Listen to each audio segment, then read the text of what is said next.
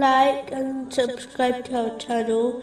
Leave your questions and feedback in the comments section. Enjoy the video. Narrated, Abdullah bin Mas'ud, may Allah be pleased with him.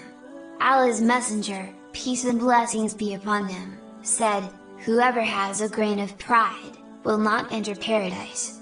Someone said, "How about a person, who likes to wear beautiful clothes, and shoes?"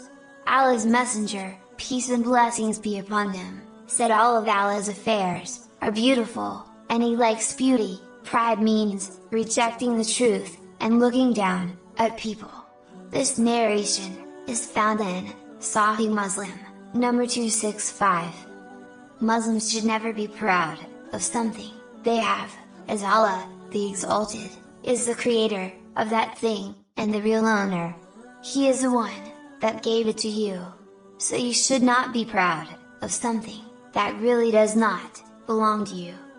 Owning nice things, like nice clothes, is not pride. Pride happens when a person does not accept the truth, because they think they know better. And it happens when they think they are better than others. It is important to accept the truth. It does not matter who it comes from.